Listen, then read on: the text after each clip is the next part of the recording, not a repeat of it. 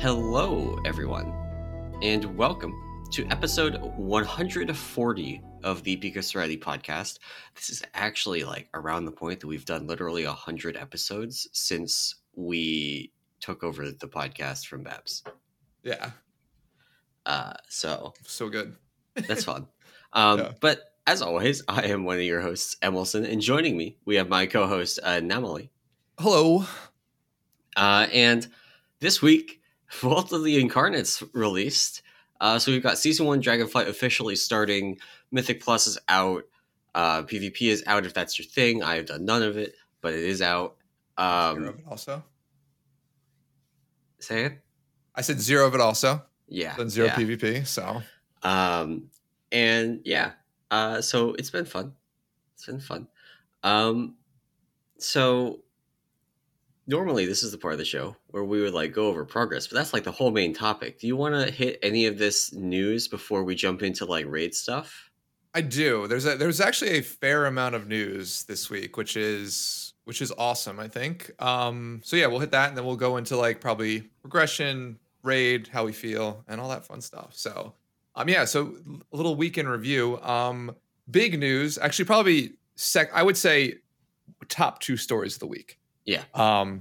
Chris Metzen is coming back to World of Warcraft, or well, Blizzard, I guess, and then of course the Warcraft team as a creative advisor. So for those of you who don't know Chris Metzen, you probably are living under a rock and shouldn't be playing Warcraft anyway. No, I'm joking. But Metzen is basically the individual who created most of the Warcraft universe. He was the original writer, original creative person back on Warcraft, the RTS. And sort of has stuck with the company all the way through. Gosh, he started to step back around Cataclysm-ish time, I think. Yeah. Right around, maybe around there. And eventually, has sort of left Blizzard for a while. But yeah, they have him back. He's joining the Warcraft leadership team as a creative advisor. And his role is going to be over all of Warcraft. So not just World of Warcraft, but I mean, if you watch any of the announcements lately, it seems like Blizzard's going to start leveraging the IP a little bit more than they have. You've got that one mobile game coming out, Arclight Rumble, which is like set in the Warcraft universe. And I'm assuming, of course, is also set in the Warcraft universe.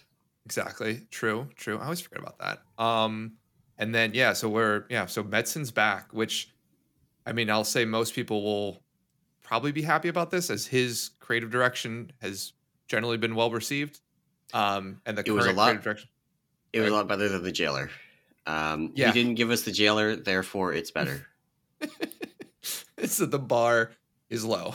The bar is low. He not only didn't give us the Jailer, he didn't then double down in an interview after the expansion on the Jailer, being like, I mean, come on, guys, you retcon things all the time. That was your opportunity. Exactly. So, Metzen is back. We'll see. We'll probably won't see much of his. I mean, judging at least if you like World of Warcraft, the story is probably pretty set for this expansion for Dragonflight, but may see some of his influence in the next one, and then maybe this is sort of they're going to open up some more games and stuff like that. Maybe we get another RTS. Wouldn't that be crazy? Something crazy. So, but good news there, Metzen being back. It'll be fun. The other, well, maybe not the number 2 story of the week, but another story that popped is that the Community Council applications are open for next year. So if you guys aren't familiar with this, it's sort of a WoW thing where they invite members of the community to basically be quote unquote council members, highlight things from across different, groups or areas of the community to Blizzard for feedback, or even give their own feedback on things. You're basically on the council for a year and then they rotate, which is sort of the original intent of it. And so applications are open for the 2023 World of Warcraft Community Council. They are due back in by January 3rd, I think, is when the deadline is to submit it. So I'm not going to lie. I forgot about the Community Council. Yeah. Not only did I forget about it, I didn't know they rotated either. So this is like doubly news to me. I think there was a couple. I think the thing with the Community Council is like it started as a grand idea, and then fizzled very quickly. And then there really was only probably like one or two bright spots over the course of the year where Yeah. like you'd get a post from someone who like had a bunch of insight onto some topic. It was interesting. But I think the biggest problem is, and this is sort of just a feedback problem in general, is like Blizzard, even with the community council, they didn't do like a read receipt. They didn't do like their whole, oh, hey, we Yeah. read this, we're thinking about it, or hey, we read this, not moving forward with this, right? They never gave Yeah. their own feedback in the form. So it seemed like it was just a bunch of, there's like you got a special colored name in the forums where you could Yeah. yell at each other. And only you could yell at each other because you're part of the council, right? So Yeah. Yeah. Yeah. yeah. I wonder if the guy on the forums that suggested that we should have tanks tethered within 40 yards of the healer at all times. I wonder if he'll put in an application and get in. I mean, you never know. They let anybody in these That days. is outside the box thinking right there. So I kind of like that. It would help when my tank literally runs all the way through the frog area of the Azure vaults to pull mobs at the bottom of the stairs, and then wonder why he dies alone or they die alone. uh, As I'm rezzing people back at the boss we just killed. So I don't see any problem with that personally. I don't see any problems with that. Just don't die. Speaking of dungeons, there were some issues early in the week with actually getting keystones. Dungeons not awarding you keystones. They did add a vendor, not a vendor, not a real key vendor. They added an NPC next to the portals in Veldraken that you can talk to get a key. If, like me, you did not get a keystone from doing dungeons. So, yeah, that if your character's busted and can't get a keystone, that's what you do. Everybody's starting from +2 this week, which is tons of fun. But getting those up. Getting those up. Yeah. Yeah. So keystone vendors there. I think the vendor will also like lower your key in town, which is nice if like you don't want to have to like go in and reset or like do the whole reset and drop. Yeah. So yeah, make it a little bit simpler to reset Noku defensive on loop because nobody. It's a good dungeon. Good dungeon. We'll get into it. Yeah. We'll get into it. So cool. So then, to be honest with you, the second biggest piece of news was Blizzard actually dropped development notes on 10.0.5, like week 2 of the expansion, already talking about the next patch, which I think is really cool. I think the other thing with this is it's got a ton of changes. Like there are talent changes out the wazoo for almost every class. And so, I mean, just speaking to like druids, like not that we know anything about druids, but like druids getting whole new class tree, like there are just like craziness going on with the druid stuff. So this is what we really need to see. Like this is, if you look back at BFA, right? And in the first patch, they were like, we didn't get to shamans. Shamans will get updates in 10.1 or 8.1. Sorry. And then it just didn't happen. There were no shaman updates. They got like a 15% aura buff or something, and then left alone for the rest of the expansion. This is what we need to see. Like the druid tree, like obviously the 50% aura buff for guardian druids is extremely good, but also just like they had a bunch of problems across the class with their class tree where one of the only places left in the game where there were 3-point talent nodes. Lots of awkward pathing. It was a 10% DPS loss for Boomkins to pick up their interrupt. Like just tons and tons and tons of things. So the new trees correct a bunch of that. No more 3-point nodes. Some nodes that were effectively mandatory in like the Guardian tree became just baseline, and the tree got shuffled around to accommodate that. Boomkins interrupt got moved around, so it's no longer in such an inaccessible and expensive location. And then also things like right now, in order to pick up certain utility talents in the class tree, you have to, for example, if you want to pick up Typhoon, you have to go through like Star Surge, Moonfire, Sunfire, Wrath, Starfall, and then you get to pick up Typhoon. It's not literally all of that. I don't remember offhand. It's you have to pick up multiple other abilities and multiple buffs to abilities. So it ends up being like an 8-point expenditure to actually pick up Typhoon. Where if you compare that to the old talent system, you just like picked your affinity and it gave you Typhoon. So this, they reshuffled that a little bit so the utility is earlier in each of those kind of like, what do they call them? Affinity lines. Yep. So that you can pick them up and not have to invest such a huge number of points in that utility, because that's like the druid thing for a while. I spent flexibility and utility and having to spend so many points on that is just, yeah, unpleasant. Yeah. Yeah, so the Druid tree getting massive changes, I think is cool. And like I said, I think almost every class is getting changes that it feels like these are a couple of things. Like in some cases, it feels like these are things they wanted to do for launch, just didn't get to, right? Like Yeah. ran out of time. Yeah. But then also some of it is like taking probably some initial feedback from like what they've seen in like raids and mythic pluses and stuff like that, and also making changes there, right? So at least from Mistweaver, if we can talk a little bit about. So from a monk perspective, Mistweavers at least right now are the only ones that are getting any changes, and we're getting Not some. true. Only Wait, ones with documented changes. oh, documented. Fair enough. Fair enough. I haven't been on PTR, so I don't know if there's other, or I didn't read all the class change notes. So there's Brewmaster changes. I don't know if there are Windwalker changes. I'm assuming there are. I haven't looked. But there are Brewmaster Spectre changes too, which we can talk about briefly. Gotcha. Yeah, it looks like Windwalker's getting some aura changes. But yeah, Mistweaver's getting a bunch of new talents.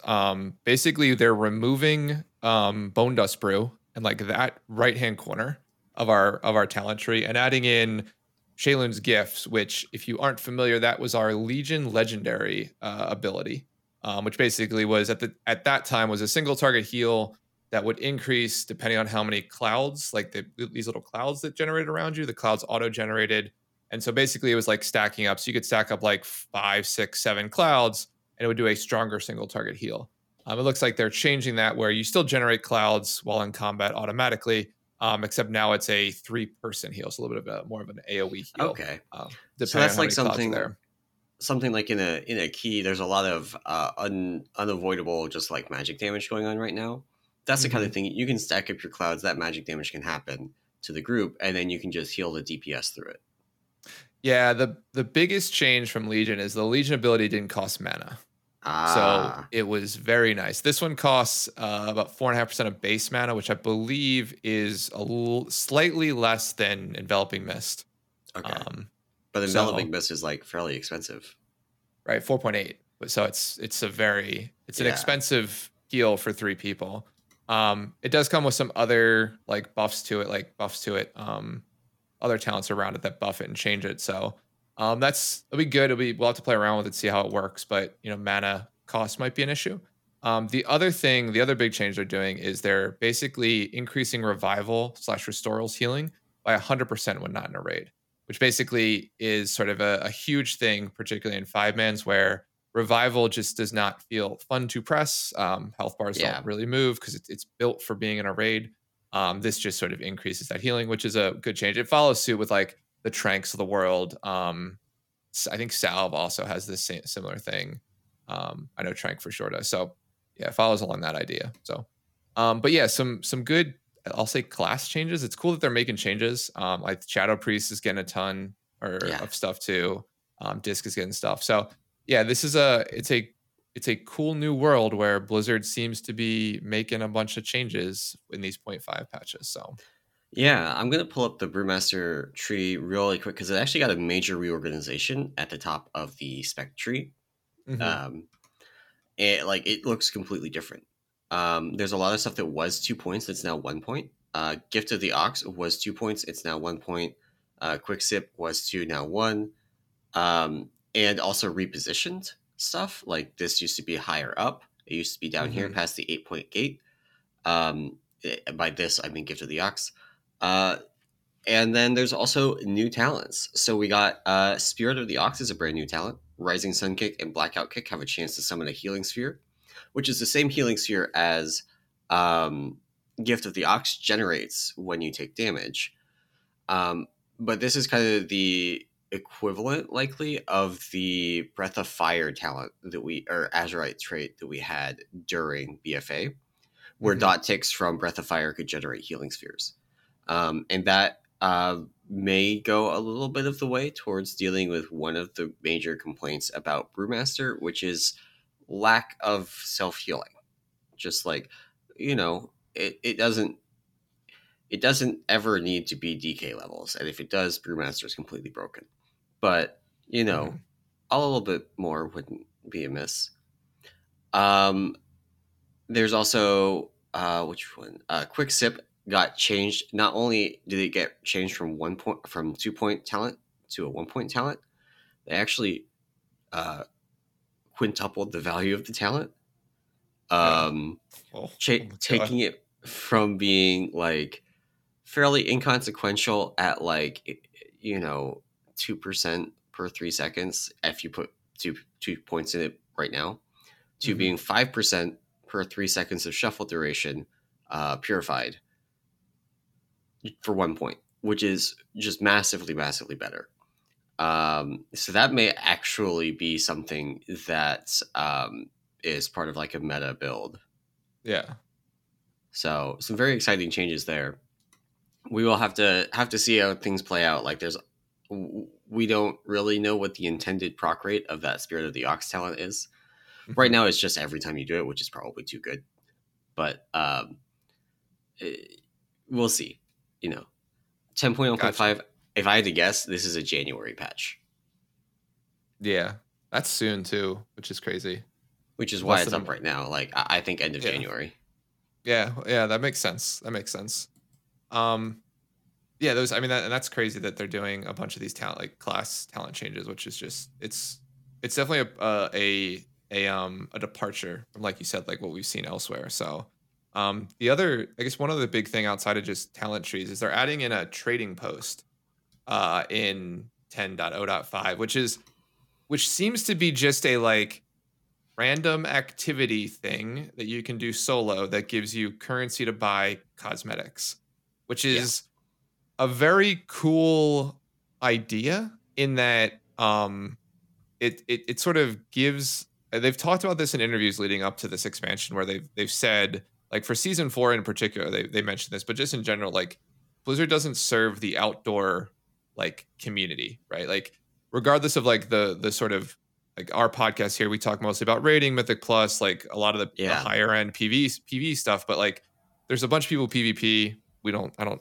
do that at all. And then there's even another set of people who don't do like PvE or PV stuff. They just do stuff in the world. They like fish or like do exploration stuff or like chase yeah. like achievements, like stuff like that. And so, yeah, this trading post seems to be sort of to cater more to those type of individuals where it's like, hey, a bunch of just random activities you can do solo out in the world, and you get a currency, and that currency lets you buy things like cosmetics and I don't know. I don't know if there was mounts or anything on it, but um, yeah, it seems like a very cool idea.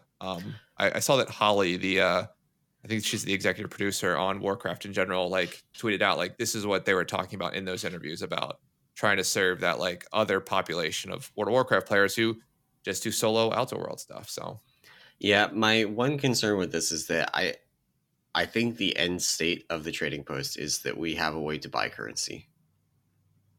You have a way to like put real world dollars in and get trading post dollars out, and that will devalue this. It's like it feels like a natural end state for it, especially with the fact like we could already do that with gold. But mhm. right now in this initial state, yeah, it looks great. Yeah. So yeah, I this mean, is I it. don't. So my only counterpoint to that, where like you say end state is going to be real money, is that like you. I feel like if WoW was a free to play MMO, that makes perfect sense. Yeah, But like with it, you already paying a sub. I think from a Blizzard perspective, trying to monetize this activity just essentially makes it fall flat, right? that's fair. Like I think if WoW was free to play, then I would be fine with like, oh yeah, if I don't want to like grind this out, I can spend real dollars Yeah, to get this faster. Yeah, I'm cool with that. But I think the fact that you pay a sub fee, like Blizzard, there's no incentive to monetize this other than just general corporate greed, right? Like, which Blizzard isn't immune to, right? But I think the idea is like from just a player perception perspective, like if they do add in sort of any real money, like it component to the trading does. post, it just kills it. Yeah. Yeah. Yeah. So, I definitely agree with that. We'll see what happens with it. yeah. I will say, I think it is a little bit disappointing that their solution or like their thing to better serve outdoor players is primarily rewards focused instead of like adding more outdoor kind of like stuff or improving the outdoor kind of stuff, which I guess, Mm. granted, we didn't talk about this that much, but Dragonflight is a massive improvement in the outdoor content. Like, Oh yeah. we referenced it a little bit in our earlier podcast about like Dragonflight leveling experience and things, but in general, it's just a massive improvement to the outdoor experience compared to Shadowlands or Yeah. BFA. So maybe I'm being too critical there, where like, yeah, the trading post is the rewards end of it, but they already put a lot into making Dragonflight the gameplay end of it. So maybe I'm too critical there. Right. Yeah, and I think there is a ton. Like even in the way like I know we talked a little bit about World Quests, and even the way the World Quest works, like the community feasts, like the dragon, like the siege thing in Wailing Shores or whatever. Yeah. Um like all that stuff, like the two elemental events, like the flood and the elemental stuff. Like I think there's enough like random interesting things to do over the week that like players, like if you just do solo outdoor content, I think there's enough there. And like this trading post just offers you like a meaningful reward to like continue to do that. So um so yeah. Onion in chat is back on the topic of Mistweavers getting thematic abilities like Clouds of Shaylin's Mist. good. It is suggesting that maybe they could give us back the ability to use weapon and staff animations. Yeah, that would be. Yeah, let's look. Let's just like I don't look at my character anyway in a raid, so like let's keep with the cool class changes. And if they get to these interesting animations that don't matter at all in the grand scheme of things, you get that as like a second thing, right? I am a huge fan of the blackout kick animation. It is a very cool animation, but also I miss the blackout strike animation where you actually like whack them with your stick. Oh, that's fair. That's fair. And that would just be a cool thing. And they don't necessarily have to do. Actually, they probably would have to do like depending on your transmog weapon. If your transmog weapon is a two-hander, then you can use blackout strike, and if it's not, then you get blackout kick, and maybe have a glyph that makes it always blackout kick, even if you don't want to use even if you have a two-hander. Yeah. Yeah. I mean, maybe they can get to it. Maybe they put that one on the old back burner, the BB. Yeah. For a little bit. Yeah. So cool. I think so trading post 10.0.5 on it. Trading post I think is the big new feature, plus all of the class changes that are coming.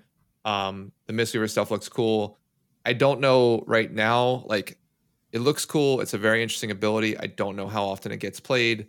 It might honestly be Blizzard's attempt to actually go with their original promise when they sort of talked about Mistweaver and the new talent trees of giving Mistweaver a more like hitting your damage ability focused set of talents, and then versus a more casting spells sort of ability set of talents.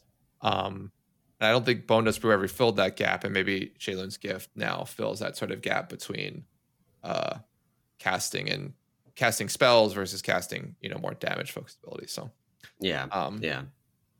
So yeah, sorry, I'm trying to not use the typical terms the community uses to describe those two playstyles because I want to kill them. They're loaded. Dumb. They're loaded in terms of what they mean. So awesome that 10.0.5's out. January seems very short, but maybe I would say honestly for me, 6 it's weeks a mid 6 week PTR cycle would line up with end of January. Yeah, but you're missing 2 weeks for Christmas. Oh, that's fair. So that's why I was thinking maybe like a more mid-Feb, like maybe ish time frame. But yeah, they could push end of January, I bet. So cool. Yeah, and then I guess the other big thing, sort of more now into the patch itself, or into sort of the current content, not the future stuff, is Blizzard did post a bunch of tuning adjustments that are coming with a reset this week. This is probably pretty typical of what we would have seen if there was a heroic week first into a mythic week second, but with everything launching together, which we'll talk about. These are sort of our general sort of changes we see. Monks dodge bullets here other than Windwalker. Windwalker got essentially a 3% aura nerf across the board. The 3% reduced damage, but I didn't see anything for Mistweaver. I don't know if there's anything for Brewmaster. There's nothing for Brewmaster. Okay. Which, like, Brewmaster is fine in raid, so I wouldn't expect a raid focused talent or tuning pass to really touch them. They're not the best, they're not the worst. So, you know, Brewmaster continues to exist. Yeah. So more tuning changes across the board. I mean, Shadow again just gets like increases everywhere. Fire got a bunch of increases if you care. Resto Druid got like I need to have a chat with every other Mistweaver in the community to start sandbagging week 1 because how are Druids getting buffs, man? How are Resto Druids getting buffs? So, but cool. No, yeah. I mean, in any event, that's really the gist of it.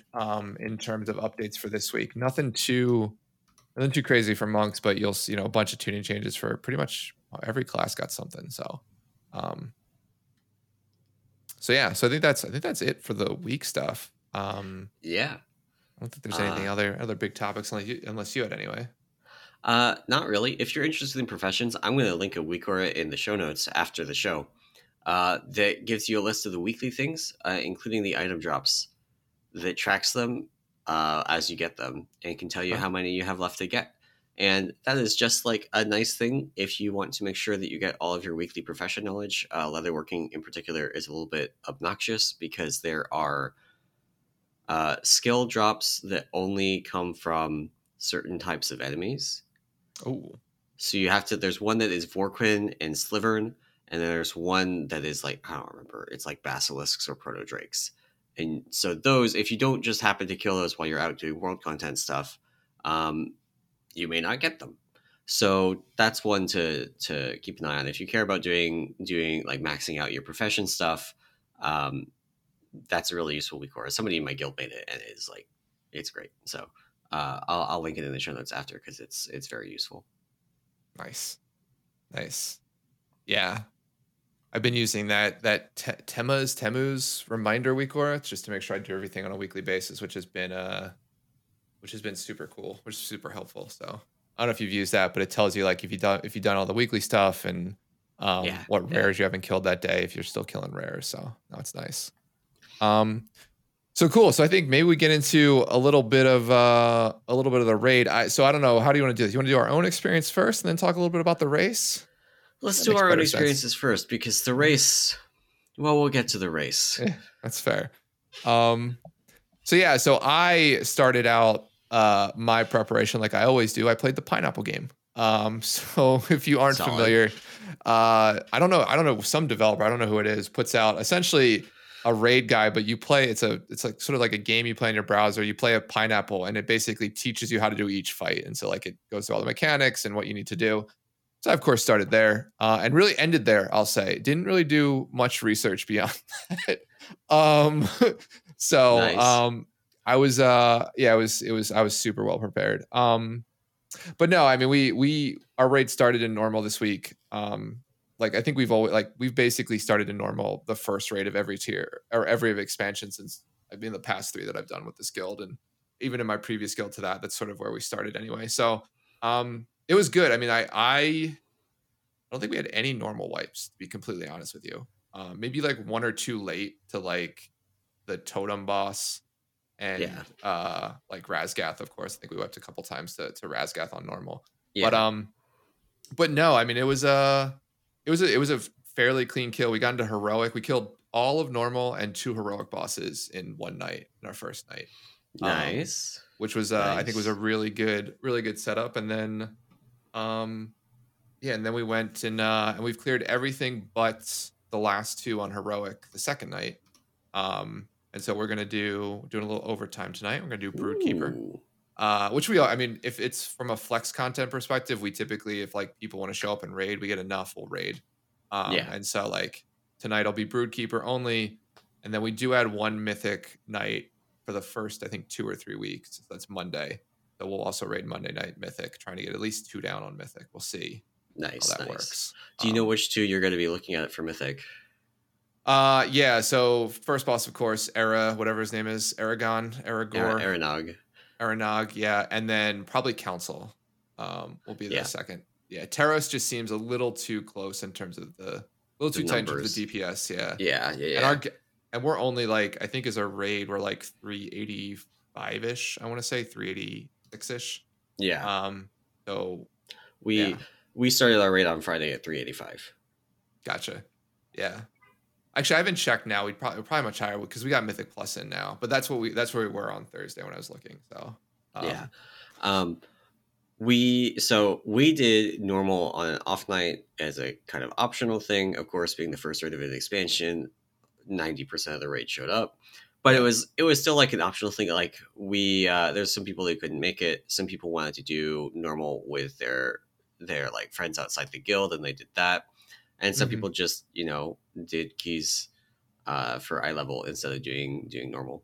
But we did the first 7 normal on an off night, and then we jumped into heroic on Friday, and we got through everything except for like we got up to Dethea, and Hmm. then really at that point on Dethea, I think we ran into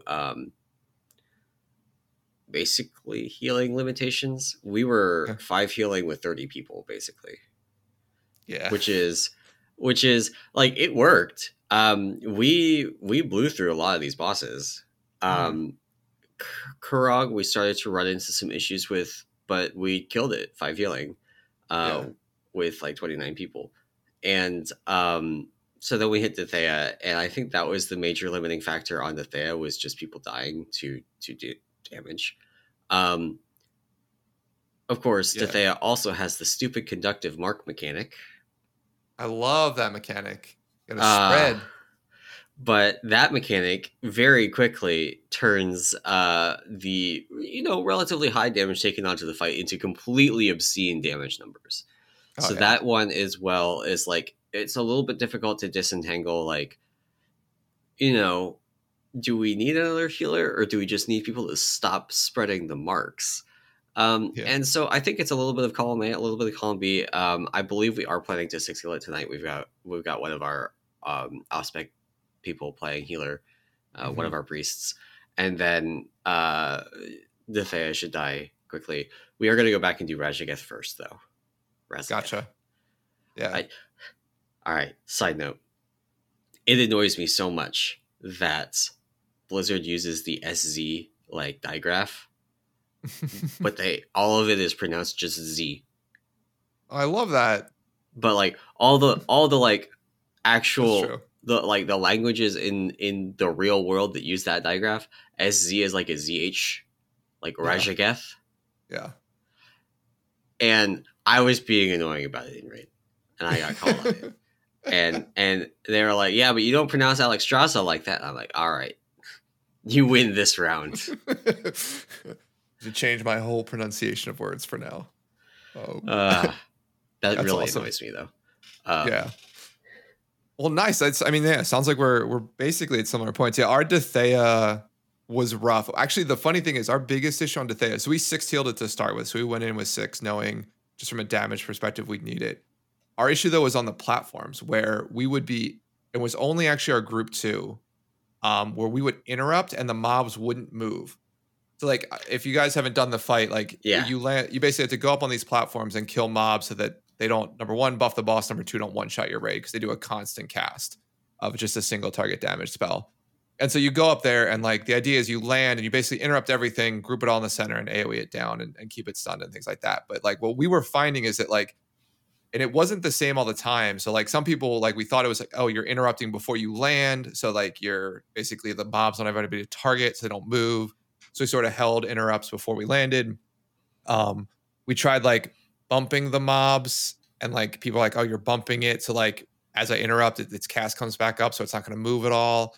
And so we stopped doing like rings and typhoons and stuff like that. But yeah, we had tons of issues with the fact that like we'd interrupt the mob, silence them, and they wouldn't move in. So like there'd just yeah, be one out in the corner blasting like yeah.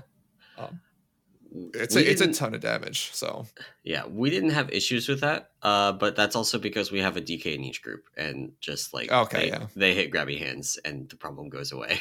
Yeah, we only have one DK. So they like group 1 is there. That's where the DK goes, our tank, and it's a Yeah, joke. yeah, Group 2 is where we have the trouble. So, but no, I yeah. mean, I guess in terms of fights. So you've seen, I think, everything now. Like, what do you have like? Do you have an early favorite? I guess I'll ask, or like a Early fight that you're, favorite. yeah. Of the ones we've done on Heroic so far, I would say probably Kurog, actually, which Kurog is a gigantic meme. Like, it is, if you look at the stupid fucking dungeon journal for this boss, it's like you could print this out. This could have been your entertainment for the entire, like, Race to World first 4 days of splits, right? You could have sat there the whole time, read through this dungeon journal, and not reached the end. It is Yeah. so long. But then when you do the fight, it's all really obvious. Yeah. The dungeon Yeah. journal is just a complete mess. Tough to So follow. Yeah. yeah, and actually the pineapple game makes fun of this too. Yeah. It's not just me. The pineapple game is like it starts off the Kurog thing with the raid leader, like Yeah. raid leader pineapple, like spitting out the dungeon journal, just on and on and on, and then the hunter pulls the boss. Exactly. Yeah, that's pretty good. But the fight actually is fun. It has a lot going on. On Mythic, the damage check looks insane. But Yeah. On Heroic, there's still quite a bit going on. I don't know. It's like I don't feel like I could pick a lot of them. Like, it's either that or Teros. Like, it's definitely not Aranog. Aranog just doesn't do Yeah, anything. it's doing enough. Yeah. Senarth, honestly, could be Ooh, maybe. that's a spicy pick. But I'm also very biased because I'm playing Blood DK this tier. Mm-hmm. And Death's Advance deletes like three-quarters of that fight. Yeah. Like, Gossamer Burst comes out and I hit Death's Advance and nothing happens. I don't understand it. It's so like, why are you guys struggling? Come on, just hit Death's Advance. Why is everybody dying? Yeah. Yeah. So yeah, I could pick that one. Not Primal Council. It cannot be Primal Council or Dethea because Conductive Mark. Fair enough. That is not a fun mechanic. Yeah. That is, we wiped once on Primal Council Heroic because of just like people being absolute animals with Conductive Mark, and then they cleaned it up and we just killed it. Yeah. I had a very fast kill on it too. Like, it's just, if you have a really bad Conductive Mark spread in the first set and people die, then the fight just like completely goes to hell. Yeah, it takes forever to recover. Yeah. And it can't be Dethea because of the spell queuing, or not spell queuing, spell timing issues. It just, I mean, it's also got Conductive Mark, but it can't be Dethea because, like, somebody came into Brew Question and was asking like what they do about the overlap of the tank knock with the ad blowback, and the answer is your DPS need to kill the ad faster, or they need to stop DPS and kill it slower. Yeah. And if that is ever the answer for an overlap in a fight, it's a bad fight. That's fair. That's fair. Yeah, I mean, I think at the end of the day, I think Razgeth will end up being my favorite fight. But I think of what we've killed on Heroic, I actually really, really think it's going to be Broodkeeper, honestly. Really? Yeah, so Broodkeeper, I think in terms of like, I've always been a fan of fights that require like two teams to do something, like breaking up your raid and like sort of having two groups do stuff. And I think it's interesting. Like, this will be an interesting fight where it's like a bunch of ads. So like the DPS love it. The healing seems, at least on Mythic, seems low for phase 1. I think now it's a little bit higher now, at least watching like Echo and Limit do it, or sorry, Liquid do it. Seems a little bit higher because they're starting to like split groups and like there's more people getting marks or getting the debuff and stuff like that. But no, I mean, I think it's going to be Broodkeeper. Also because I don't have to tank it and like make up a route and remembering how to do that route through the room. So excited not to do that this time. Yeah, I've got diagrams for Heroic Diurna. Yeah. But yeah, phase 1 Diurna also just like kind of slams the tank. The ad tank is like chilling. Hmm. no issues. But then the boss tank just gets destroyed. Yeah. Yeah, it's a definitely it's a tough fight. But I think the rest of them on heroic are like they're fine. I mean, I don't like we also like Karag or whatever, like the part of the fight where you're just literally taking like 80k damage every like 3 or 4 seconds at the end of like the rock phase or the earth phase. It's just like I hate my life. And then you go into like we went into intermission from there with like I think it's earth and frost, which That's a again is bad like overlap. which is again like a huge amount of damage too. So, oh no, sorry, it's earth and earth and storm. So it's Okay, not okay, that's better. Yeah, not terrible, but it's like because yeah, we do fire and frost first, and then earth and storm yeah, second. And yeah, but it's still like it's just there's so much like so much like these fights as a healer, I feel like there is just so much damage like the second yeah. half of the instance, and like it doesn't let up. So even Razageth normal mode, which we killed, I was like I was surprised in the amount of damage that gets put out on that fight. Yeah. Also, Razageth normal. So we have to talk about this because I haven't done the fight yet, but you We put do. 2 pulls into it just to see the fight in Okay, our optional run. so I think this is going to be another good fight because you do, while you don't fall down a hole, you do change elevations, and one of those elevations is going down when you go to the side platforms. Yes. Okay. I was actually really impressed with the normal mode fight. It's not a Yeah. super complicated fight, but it is a fun fight to do. It's got a lot going on, but it's very simple to explain, which Hmm. is really difficult to do. It's really difficult to do, and so for a normal fight, it was really like nice. Like we sat there and we went through a VOD of it, and it's like, okay, so here's the mechanics. You're through it in like 5 minutes. Hmm. There's a lot going on, but not hard to explain.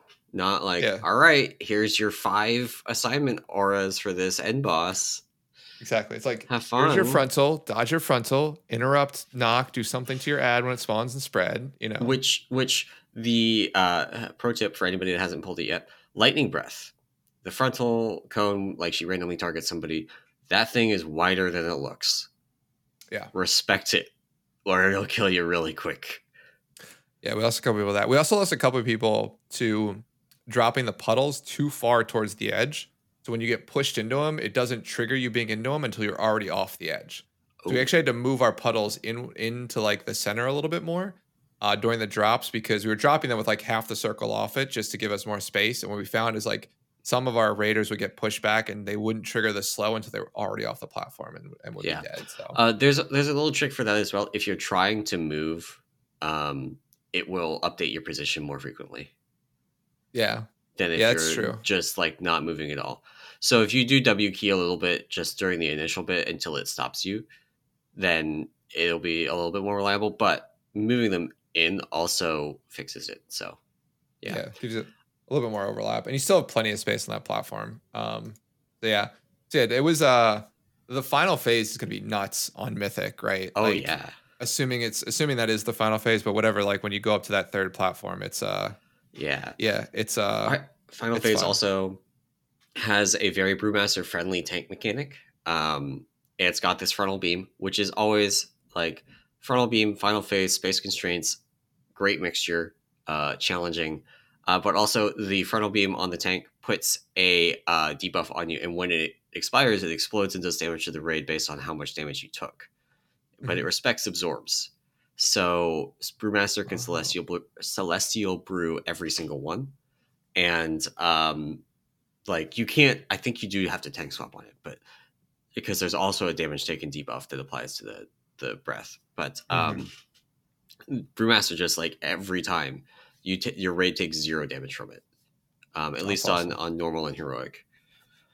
Mhm. So that's a very cool like that's the kind of thing where if that's uh ends up being how it works on Mythic, like if on Mythic your Brewmaster can just remove that damage in the final phase, Mhm. then it could be a fight where they bring in a Brewmaster on the end boss. They I mean, I expect the race to world first to go into the next reset. Yeah. Um, so we'll see. Warrior has great cooldowns for it, which currently like the World Force guilds are playing double Warrior on everything. Yeah. For fairly obvious reasons that Warrior is just the best tank in the game right now. Um,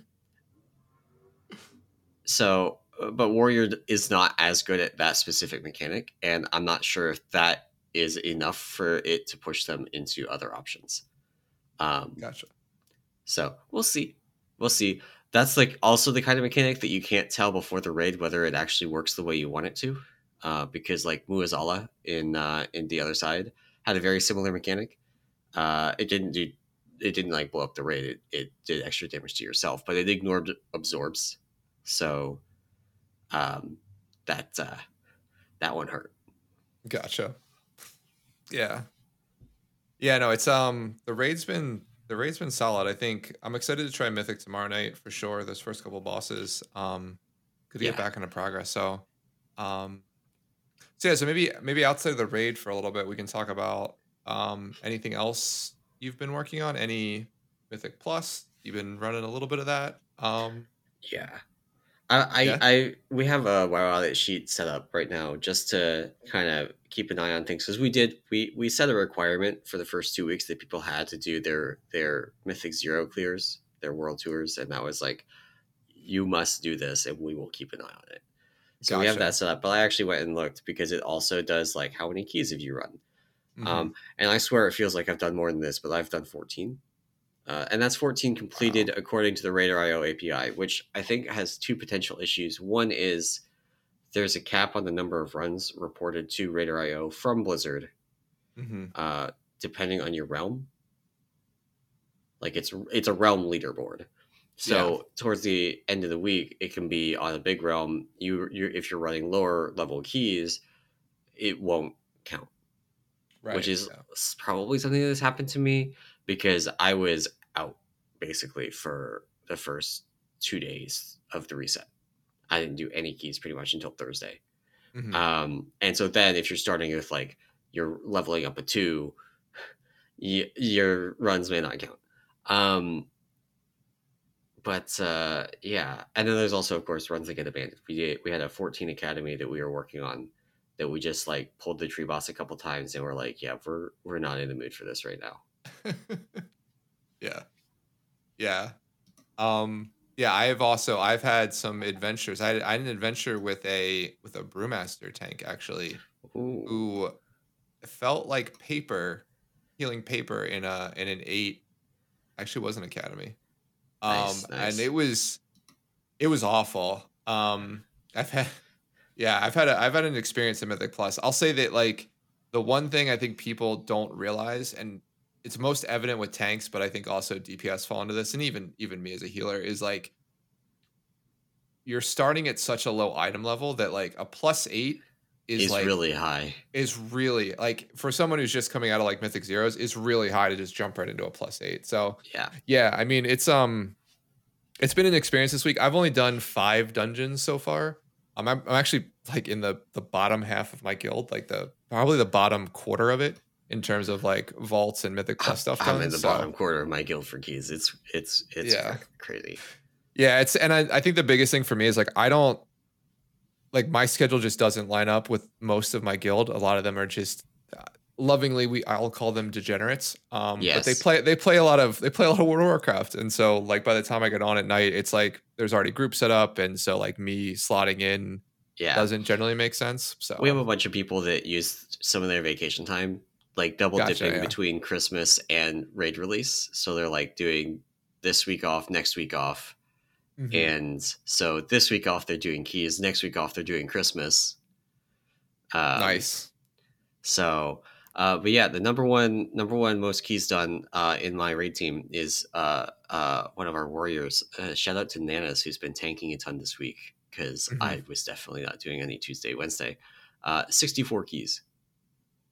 Okay. Our highest is only 46, but we have like 8 people over 30 keys done this week. So Yeah, yeah. Um, that's crazy. we have 15 at 30 or above, Wow, which you is guys are crushing. crazy.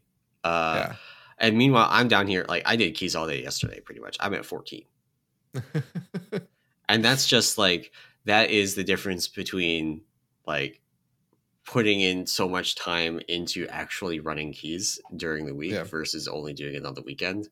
Like I did it pretty much all day yesterday, and I have 14. I'm going to do it a bunch more today before raid, and I'm going to get up to like 20 something. Yeah. And I have had extraordinarily bad luck with loot, by the way. Ooh, that's not good. 14 keys, I've got like 2 items. Oh, Jesus.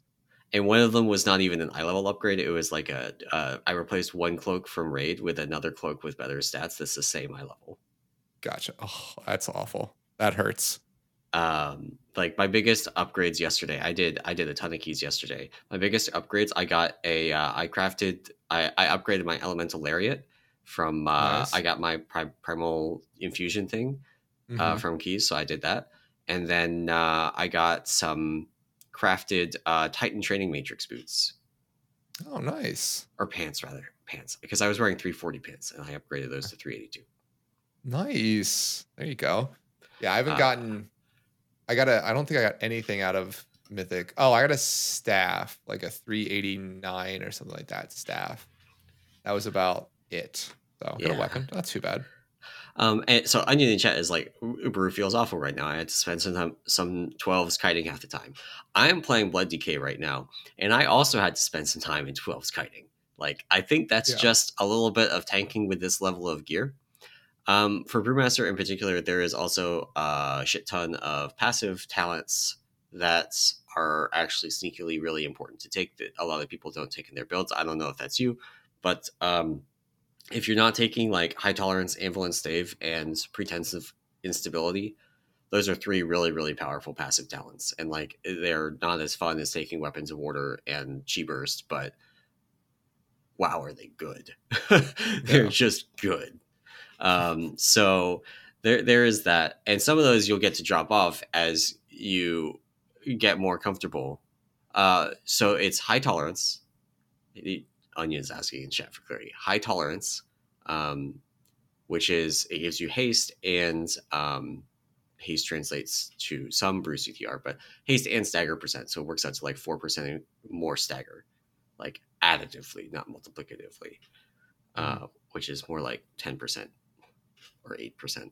It's a lot more. And then Pretense of Instability, which is just like increased dodge, pretty much. And then Anvil and Stave, which is when you dodge, it reduces the cooldown on your brews. So yeah, those are like the big 3 passive ones that I see people trying to skip in their builds, because I see people in Brew Lounge going like, hey, I'm running this build and it's got, you know, Bone Dust Brew, the Bone Dust Brew capstone, Weapons of Order capstone, and then also going down to get Stormstout's Last Keg, and they're skipping all of the important passive talents in between. Yeah, beelining it to those. Which, you know, I would consider that like a small kind of design problem with the tree, where there's just a lot of like passive talents that are really important, at least early on, that people want to skip to get the cool toys. And having to skip the cool toys to pick up the not cool toys that are actually just numerically really good. I can see that. Yeah. Yeah, and I mean tanks, I think that the tanks that I've run with, it's felt like I've had to heal them a lot more for sure. And definitely like the kiting thing has been, I think it's been a tough, even like not even like the affixes haven't really been an issue. It's just been like, just the raw damage that the folks are taking right now has been rough. So Mythic Plus, I'll try and get a couple 10s done, maybe tonight or even tomorrow afternoon if I can step away from work for a little bit. That might be the extent of what I get done this week. There's also a huge like there's a gulf. There's 3 tiers of dungeons in terms of difficulty right now. There's the Dragonflight dungeons, which are the most difficult. Biggest numbers, most dangerous abilities, the most difficult. Mm-hmm. Then there's like Temple of the Jade Serpent in a tier by itself. It's not as difficult as the Dragonflight dungeons. Or actually, maybe it should be in with the Dragonflight dungeons. I'm not sure. The first half of it is very sane. Mm-hmm. There's a lot of casts that you have to stop that will murder you, especially if they're raging. But it's doable. And then you get to the back half, and there's all these Shaw that have magic tank busters, and then you get to the final pack, and there's 5. There's 5 Shaw in that pack. I think only 4 of them have tank busters, but one of them has a fear that you have to kick. One of them has another important cast you have to kick. And then there's 3 of them that do nothing except for auto attack the tank and just fucking murder them with Dark Claw. That pack has to change. That is not okay. Like, it's fine if they all desync their casts, at least as Death Knight, right? Like, if they desync their casts, one of them hits you with their magic hit, you Death Strike, you're fine. But if 2 of them sync up their casts, you're dead. Like, I had 3 of them sync up their casts, and I got killed through Vamp Blood and Rin Tap. That's crazy. Just like full of dead. Yeah. So that is a pack that you Bloodlust, your tank establishes threat, and then runs the fuck away. Yeah. Yeah, that's funny. Yeah, no, yeah, there was a couple of just real sketchy pulls like those. Yeah, and I to this I will never do Ruby life pulls on higher than a +2 until they fix number 1 the trash to the second boss, and number 2 the final fight is just a. Oh, I hate that fight. Oh man, I had an awful experience with a pug healer in that fight. We were gonna time like a +11 Ruby life pools, and we get to the end boss. We have time left, and I just get fucking murdered in phase 2. Absolutely raffle stomped. And I'm like, healer, like the healer's not in voice with us. They're just a pug. And I'm like, make sure you dispel Storm Slam. And so we pulled again. And same thing happens. I'm like, hey, listen, I died with 3 stacks of Storm Slam. You need to dispel this. I can't, I run out of cooldowns. I really would be better off cooldowning the first stack, but I can't do that because you're not reliably dispelling it. Yeah. And they go on this tirade about them not actually letting Storm Slam stack up. Like, they are dispelling it. I'm crazy. Anyway, I have a log of that dungeon. I went to 3 stacks on both of those pulls, and that's what killed me. And then we did it the next pull, and they dispelled it every time, and we killed it without any issue. But at that point, we were like 5 minutes over the timer. Gotcha. Oh, that's rough. Yeah, I mean, it's been an early season, early expansion Mythic Plus. I think is definitely a experience. We'll say. It's been fun. So, cool. I think there was one other topic. So I just want to circle back to raid because we didn't actually talk about this before we talk about maybe Race for World first to end it. How was loot? How was doing loot with the new master loot? Oh, it was actually great. We didn't have any instances of people going like, I got this, I can't use it, I don't want it, I can't trade it. It was great. It was great for me as a healer because I got one thing, and that was a trinket that was a healer trinket. Did you get the Diurna trinket? Yeah, I got it on normal. I got the Broodkeeper's Promise. Nice, yeah, it's nice. So good. Our Holy Paladin got one of those. Yeah, it's amazing. But no, it was, so we did, it's funny. We sweated, we did a slight sweat, I'll say. We didn't get drenched, but we basically didn't give out loot through for the first 2 hours of our normal raid, which basically took us up to Diurna. So we basically, after we killed, what's the boss? The Grim Totem, I think was the one before that. We basically took like a 10-minute break to hand out loot, tier, everything that we'd gotten up until that point to essentially spread it out, right? That was sort of the idea. So sweated a little bit there. We didn't ultra sweat by giving it to one character, having them log off and then clear everything and hand it out, which is my raid leader mentioned. Which is what the Race to World First is doing. That's what they're doing. Yeah, he mentioned that. And so so we did that, and then I mean, Master Loot is it's back to being the way that I think the raid functions the best, which is we've gotten, I think, 9 DPS 2-piece at this point. And then a handful of others, 4 or 5 people with 1 piece, which I think is awesome. Yeah. And we've been able to spread it out. Our raid leader is pretty upfront about look, we're not bringing 4 druids to this fight. So these are the two druids that are getting 2-piece, and like sorry for everybody else, right? Like it's not Yeah. that we don't like it's not that we don't value, it's just like if we're gonna kill some of these early mythic bosses sooner rather than later, we have to sort of funnel some gear onto certain classes. So Yeah. and so that's sort of been slight breath of fresh air, I'll say. It does mean though that as a healer, I get trinkets that DPS don't want, and then rotting tier pieces at this point. Yeah. Which is like, I mean, it's like I don't care about loot at all. It's just it's funny to go back to like what the last time this has been a thing would have been what right Legion. before Legion. Yeah, it would have been Legion raids. Yeah, which is Yeah. funny. So, but no, So, it's sorry.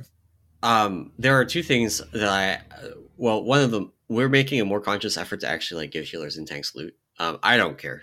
And my co-tank doesn't super care, but things like specifically for tanks, it's if there's a trinket that is just a flat damage trinket where it doesn't matter who wears it as long as someone wears it, those are getting more defaulted to tanks. Those are the kinds of things where like if it's really good and it's even good for a DPS, it's probably so good that the tank is never taking it off. Yeah. Right. So if you want to get the most value out of that item, you actually should put it on the tank. Unless they're expecting to like put on 1 or 2 defensive trinkets for later mythic bosses. And if they're planning to do that, then you start having a conversation about, maybe this should go on a DPS. But the DPS are way more likely to take like stat trinkets than a tank will, because tanks just don't scale as well off of stats. Yeah. But like we're also like putting tier sets are going to DPS right now. But deep healers are getting loot, so we're making a conscious effort to make sure that they do get some. They're not going to be running around with 10 eye levels less than the DPS because they didn't get any loot. But also, one thing I will say I did not expect to miss.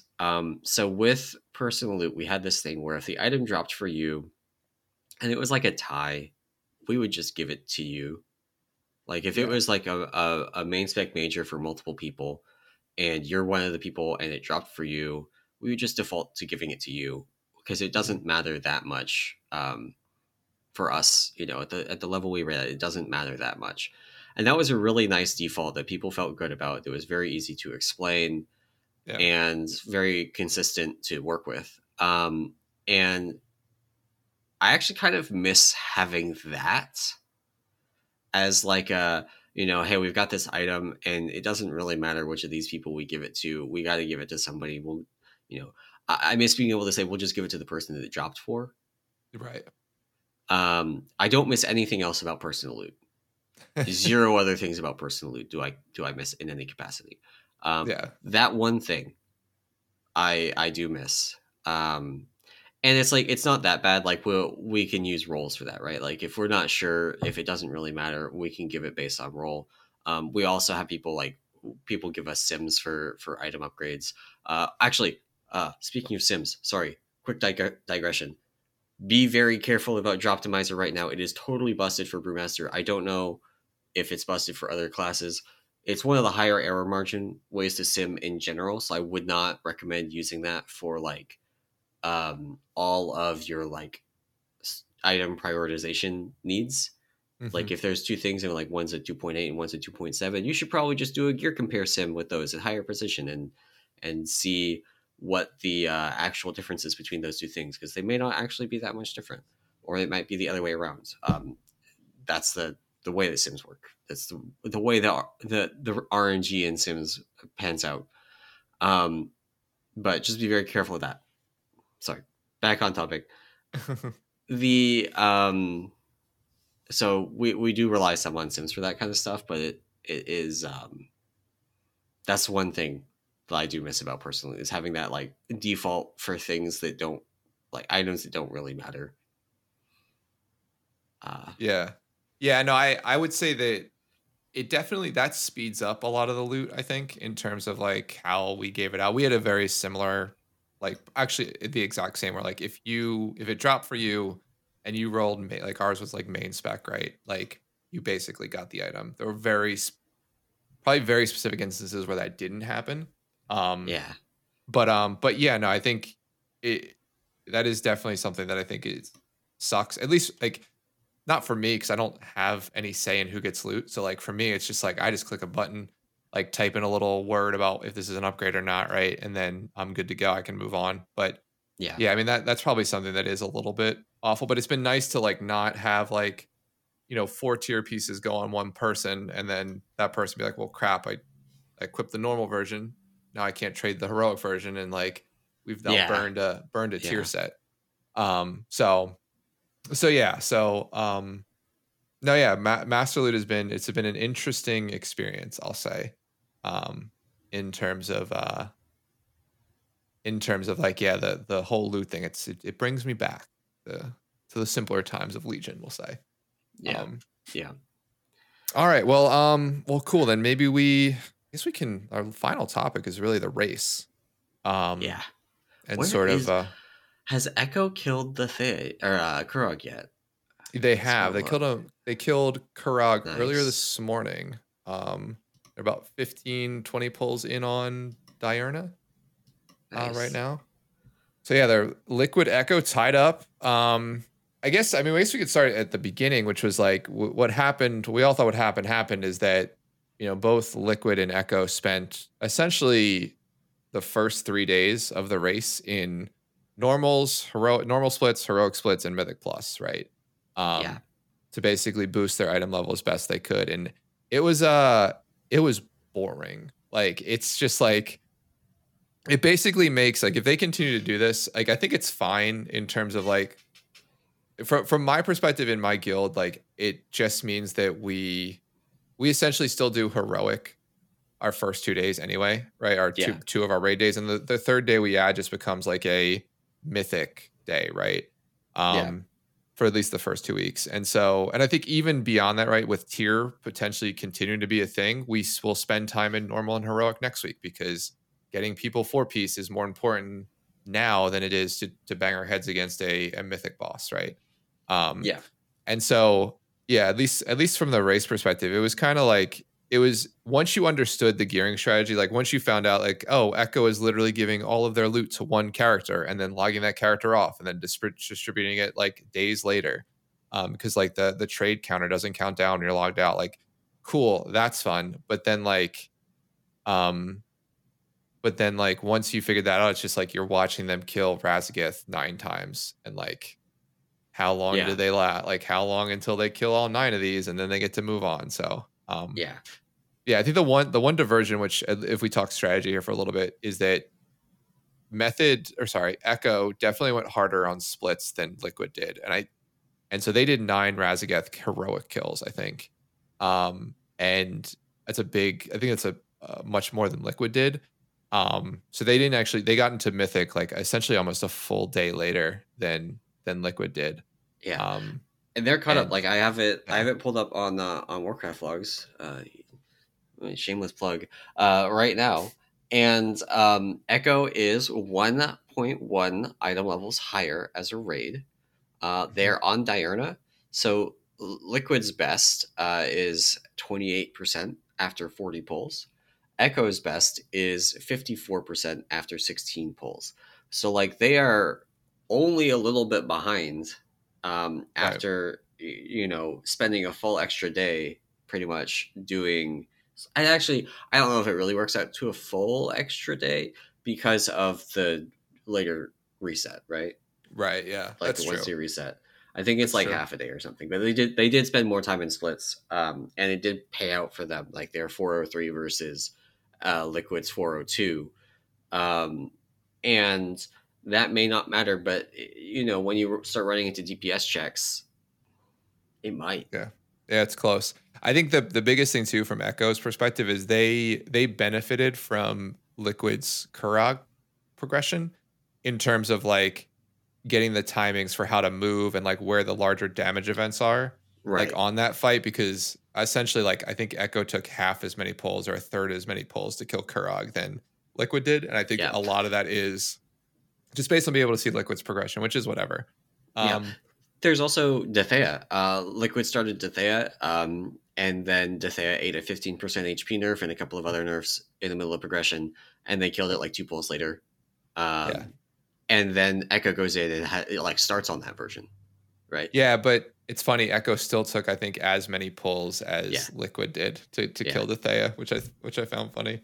Um, so yeah, so I mean, it's been a fun race. I think other than the initial days, I think it's you got through that lull, and now we're sort of in this sort of pull territory, which or sorry, into the actual progression territory, which I think is it's been cool. I mean, there's been a bunch of like I think both Tevos and uh Kurag for Liquid at least, which is who I've been primarily watching. Um, killed like as the enrage goes off. Like yeah, Teros was like as the final pie slice was slamming down, you're out of room. They're killing it. So super yeah, tight DPS check. And then yeah, with Kurok, similar thing. Hit the enrage. One shots, any classic can immune. Immune classes live for an extra like second and a half, 2 seconds, and the boss falls over. So yeah, um yeah. yeah, It's it's been sorry. it's mechanically this tier is less intense than Sepulcher by a lot, and I Mhm. I think that is still correct. Numbers wise, it not quite. I Yeah. mean, it is because like they're doing the second to last boss the first week instead of 4 weeks into the raid tier. Um, Yeah. but you know, it's still uh, there's no way we're doing Mythic Terrors this week because like Yeah. Liquid Skill. Let me pull up Liquid Skill of it. I think they were Uh, 401, I think, at the time when they killed it. yeah. So Taros Mythic, they killed it in 5 pulls. They were Oh, good. 396. Yeah, we're nowhere So a close there. full 10 item levels over where we were at the end of our Friday raid, where we went from 385 to 387. So like we're probably gonna walk in tonight, and people have been doing keys this weekend. We're probably gonna walk in tonight and be like 390. Mhm. Um, just from like people like me that didn't get to do a lot of keys during the week, catching up, doing a bunch of keys during the weekend. Um, and we're still gonna be 6 eye levels behind. And I love our Raiders. We've got a great raid team. Um, our DPS are not going to our overall raid DPS is not going to compete with limits overall raid DPS. It's just not. Like Yeah. I would love it if it did, but I'm not going to lie to myself and say that like we would out DPS limit. Exactly. Yeah, no. I mean, that's yeah, when you see that you're like, "Oh god, okay, that's like sort of the first like wall," which it's interesting watching a lot of these fights. They are definitely fights that seem to get easier with gear, right? Like Taros Yes. becomes much less of an issue as you gain damage, as you even gain healing, right?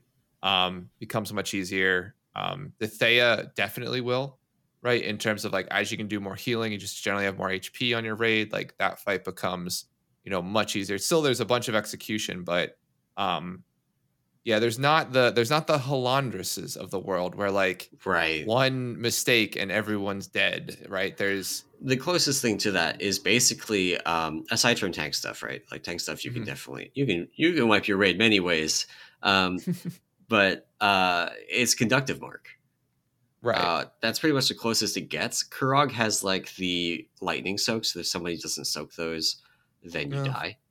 But that's a very like well understood kind of mechanic, and there's just a bunch of them, and there's nothing else competing for your like positioning at that exact moment. It's not like even Sylvanas, where you had the soaks in phase 3 of Sylvanas, but then mhm. you also had to be cognizant of like the knockbacks, and you had to get not knocked off the platform.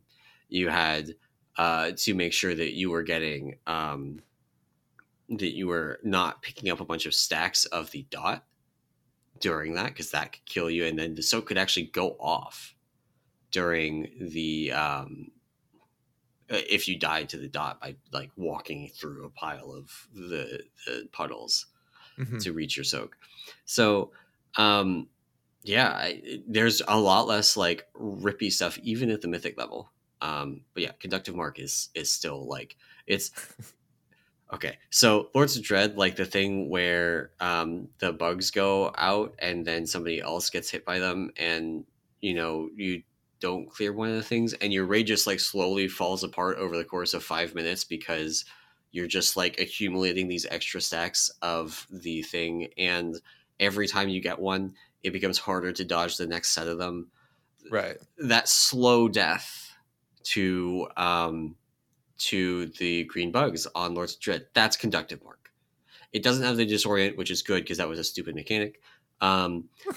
It isn't something like you don't transfer it, you don't do the transfer stuff. It just is like always bad to touch somebody else with it. Yeah. But it still does produce that kind of slow death of the raid when people aren't good, because that was part of our issue on Dethea, right? On Heroic, we would be going to go over to the platform, and like some of the people that are supposed to go over to the platform have the dot, have the mark still, because they ran into somebody with it, or somebody ran into them with it. We had one pull where somebody ran into me with it while I was moving the ad over. Oh no. And that went about as well as you expect. We all died. Yeah. Basically immediately on landing. Yeah, we had a couple of overlaps too, where the team coming back from the platform over is landing as marks are going out, and it's not that they like, sometimes they'd pass it, but the other thing is they would be so low from coming down that like they just flat out died. Yeah, which is like they died the initial damage. Yeah. That's one thing. Like, I think Dethea is the one fight that I want to see significant changes on. Like if they week 2 make changes on that fight for Heroic, and honestly for Mythic, but mostly like streamlining some of the Heroic stuff. Like if the tank is in the air from blowback, the tank knock shouldn't knock them. It should just do damage. Yeah. That, and maybe it still does the knock on Mythic, and so then you have to care about that timing on Mythic. But then on Heroic, that's just an awful thing to have to deal with in like a pug, even in a guild. It's just really annoying. We're dealing with it because our tank comp is Blood DK, Demon Hunter. Yeah. So the Demon Hunter hits Glide, and the Blood DK hits Death's Advance, and you just ignore the mechanic. But if you're not one of those two tanks, like Warrior can charge it, Bear can charge it, Paladin gets fucked, and Brewmaster, there's certain overlaps that you basically can't deal with, but most of them you can address with Transcend. Gotcha. But then the other one is the marks. Like if there is if you're getting knocked back to the main platform, you shouldn't be eligible for marks for a while. It should be like on Angela when you came up from the downstairs phase, and it wouldn't give you the gold or purple marks. Yeah. You're immune for a little bit. Yeah. Yeah, and that is like, again, maybe they're like, we want the Mythic to have that like awful overlap, and you have to, as a raid, coordinate to make that not happen. I think it's stupid because it's just more push timer bullshit. But if they want that, I'm at least willing to say on Mythic we can buckle up and handle the mechanics. But on Heroic, that's just pugs are gonna have an awful time with Dethea. They're gonna have an awful time with Dethea on Heroic. Yeah, I will say, I mean, Dethea is bad, but the thing that actually I've seen the most complaints of is on Sinarth and like the ice, where like some of the physics stuff there, like you can launch yourself if you hit it right. Like I had one where like I hit like a bunch of ice patches going up the stairs and like ended up on like luckily I didn't die, but I ended up on the other side of the platform as the boss was like pulling me back. So like I didn't even have to move. I was so far away that I didn't have to touch my keyboard, and I had enough time where like the boss wouldn't pull me off the platform. Did you do that by rolling? Because that's one thing I noticed on beta was rolling. So rolling into the ice. So once you're on the ice, you're fine. You can roll. It's actually worse to roll once you're on the ice because you don't generate any sort of forward momentum really. But if you roll into the ice, and I caught it, I think, right at the end of my roll, which I guess you have the most optimal slingshot effect right there. Yeah. Yeah. So then I just went, woo. And like didn't know what to do. Like it was like, I'm dead, I think. But no, I think that boss is, that's another one where like the physics around it. I've seen a couple of screenshots of like I saw like I think it was a warlock launch themselves. I think it was actually at the end of a portal, like at the end of their portal was an ice patch. And so I guess they had the portal momentum that like kept them going or whatever. Interesting. Yeah. I don't know the exact thing, but yeah, no, I think in general, Dethea will be an interesting boss to see if they do any changes. It'd be nice to see any changes. Cause I think right now Dethea has been the only, at least major changes they've made. Yeah. Like I think they've made adjustments on every boss, but like Thea I think contains like the biggest set of nerfs and changes in terms of you get an extra ad, right, to go up on a platform. So Yeah. um I Dethea is the only boss I've done so far. And I've done Diurna Heroic on beta. I didn't kill it, but we pulled it. mhm. Dethea is the only boss that I feel like we will look back at the end of the tier and be like, this was a bad boss. That's fair. Like just a bad boss. Diurna, like there's a lot of like not a fun boss, perhaps, especially if you're on the boss group on Heroic and just not doing very many mechanics. Mhm. Just kind of single targeting the boss. um, Run eggs. yeah. So there's that, but Dethea, just like Dethea is the Kel'Thuzad. It's the one with the push timers that are going to be really annoying. Yeah. So yeah. Yeah. Well, cool. I know we're getting to the end here. Any sort of predictions, I guess? Maybe we talk about that maybe for the end here. Is like any sort of predictions in terms of the raid? So in terms of the race, Racing. we did predictions at work, and my prediction was we're going to see a Tuesday kill of Razageth Mythic. It's going to be limit. It's going to be after reset. They're going to get their extra gear, Mm-hmm. and they're going to finish the boss. Okay. That seems early to me. And maybe it's a little bit early, but limits at 19% on Diurna right now. Yeah, they just had a really good pull, I think, 2 or 3 ago. Yeah. I have it on the second monitor actually. Been checking in every bit. Yeah. I mean, I definitely like last till reset for sure. I would probably say that I still think it's going to be Liquid. I think they are enough ahead that if they can pull together a Diurna kill here, I think that gives them plenty of time to get into Razgath and sort of make some solid progress there. But I would say I'm actually leaning more towards actually Wednesday, Thursday kill. I think Razgath, with the fact that it's like over a 10-minute fight on normal, right? Which is like crazy. Like typically with these bosses, when you start getting into those deep, like 10, 12-minute pulls, and I think Razgeth is 150 to 200 pull boss, like that's just a lot. It's just a lot of time that eats up in your raids. So I would say if I was predicting, I would say a Thursday kill, Christmas present for Liquid is the winners. I will say, I think if it goes too much past EU reset, I think Echo takes it. That's the other problem. Yeah, is like Echo's just got that. It just executes. Like once they lock in something, it's just like their execution really is so good. Yeah. But I mean, Liquid, like I don't know how much you've watched the race, but like Liquid has felt different in that I think they've done 2 things that have been different this race that I've noticed, like that have stood out to me. The first one is they've done a lot more muting of their comms, which I think they didn't do as much. So there's a lot more, I think, like strategy discussion that they sort of keep internal. They haven't stopped streaming at all, but they've definitely done. So there's a lot of like during the boss pulls, I've not seen any pulls of Liquid. Maybe they had some, but I haven't seen any pulls of Liquid where they've had comms muted during the boss. But then like the pre-boss discussion, like they got to Kurog and comms were off for like 30 minutes while they talked through stuff. Yeah. They did a couple of early Diurna. After they did like 4 or 5 Diurna pulls just to get through like phase 1, just to see, I think, timings. And then after the break, fully muted, and the first couple pulls after that, they've been muted right during the pull itself. So that's been interesting. And the second thing is they've taken a lot more time between pulls to talk, right? Like not Echo style, like do 1 pull, 30-minute break, do a second pull, 30-minute break, third pull, they kill it. But they've definitely had like they haven't just been like that sort of like boom, boom, boom, pull, pull, pull type style. So it's been, I think in that regard, I think Limit, or I guess Liquid, God, I can't even remember the name. Liquid has looked a lot, they've looked slightly more like Echo in that regard, and hopefully that translates into them getting the world first here. But yeah, I agree with you. I think it's doesn't like some people in my guild are talking about it lasting until Christmas, and I was like, there's no way like this. I think that if it's looking like the race will last until Christmas, they will nerf Razageth until it no longer lasts until Christmas.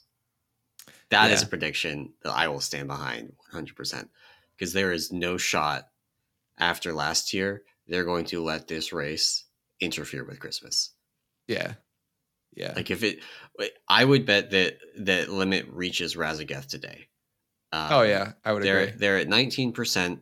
I haven't looked at the streams at all today, so I don't know if it's like they're reaching a hard DPS check that they just can't meet. And if that's the case, then maybe Diurna waits actually to die until reset, until they get an extra like 5 eye levels from getting to clear the raid again. Right. But if not, then I think they see Razageth today. And if Razageth takes them almost a week to kill, that's that's a bad sign for the rest of us. Yeah, that's true. That is true, actually. Yeah. So maybe you're right. Maybe you're right. So, but no, I could definitely be wrong about it being a Tuesday kill. Like I could see it being a Wednesday or Thursday kill. I did a Tuesday kill because I think that's the most like. Other people had already picked like Wednesday, Thursday. I was like, oh, if I pick the same thing, I can't win. So yeah, exactly. You're like hoping for that early Tuesday. Yeah. But yeah, no, I definitely, I'm feeling Liquid this tier. They've been looking really good.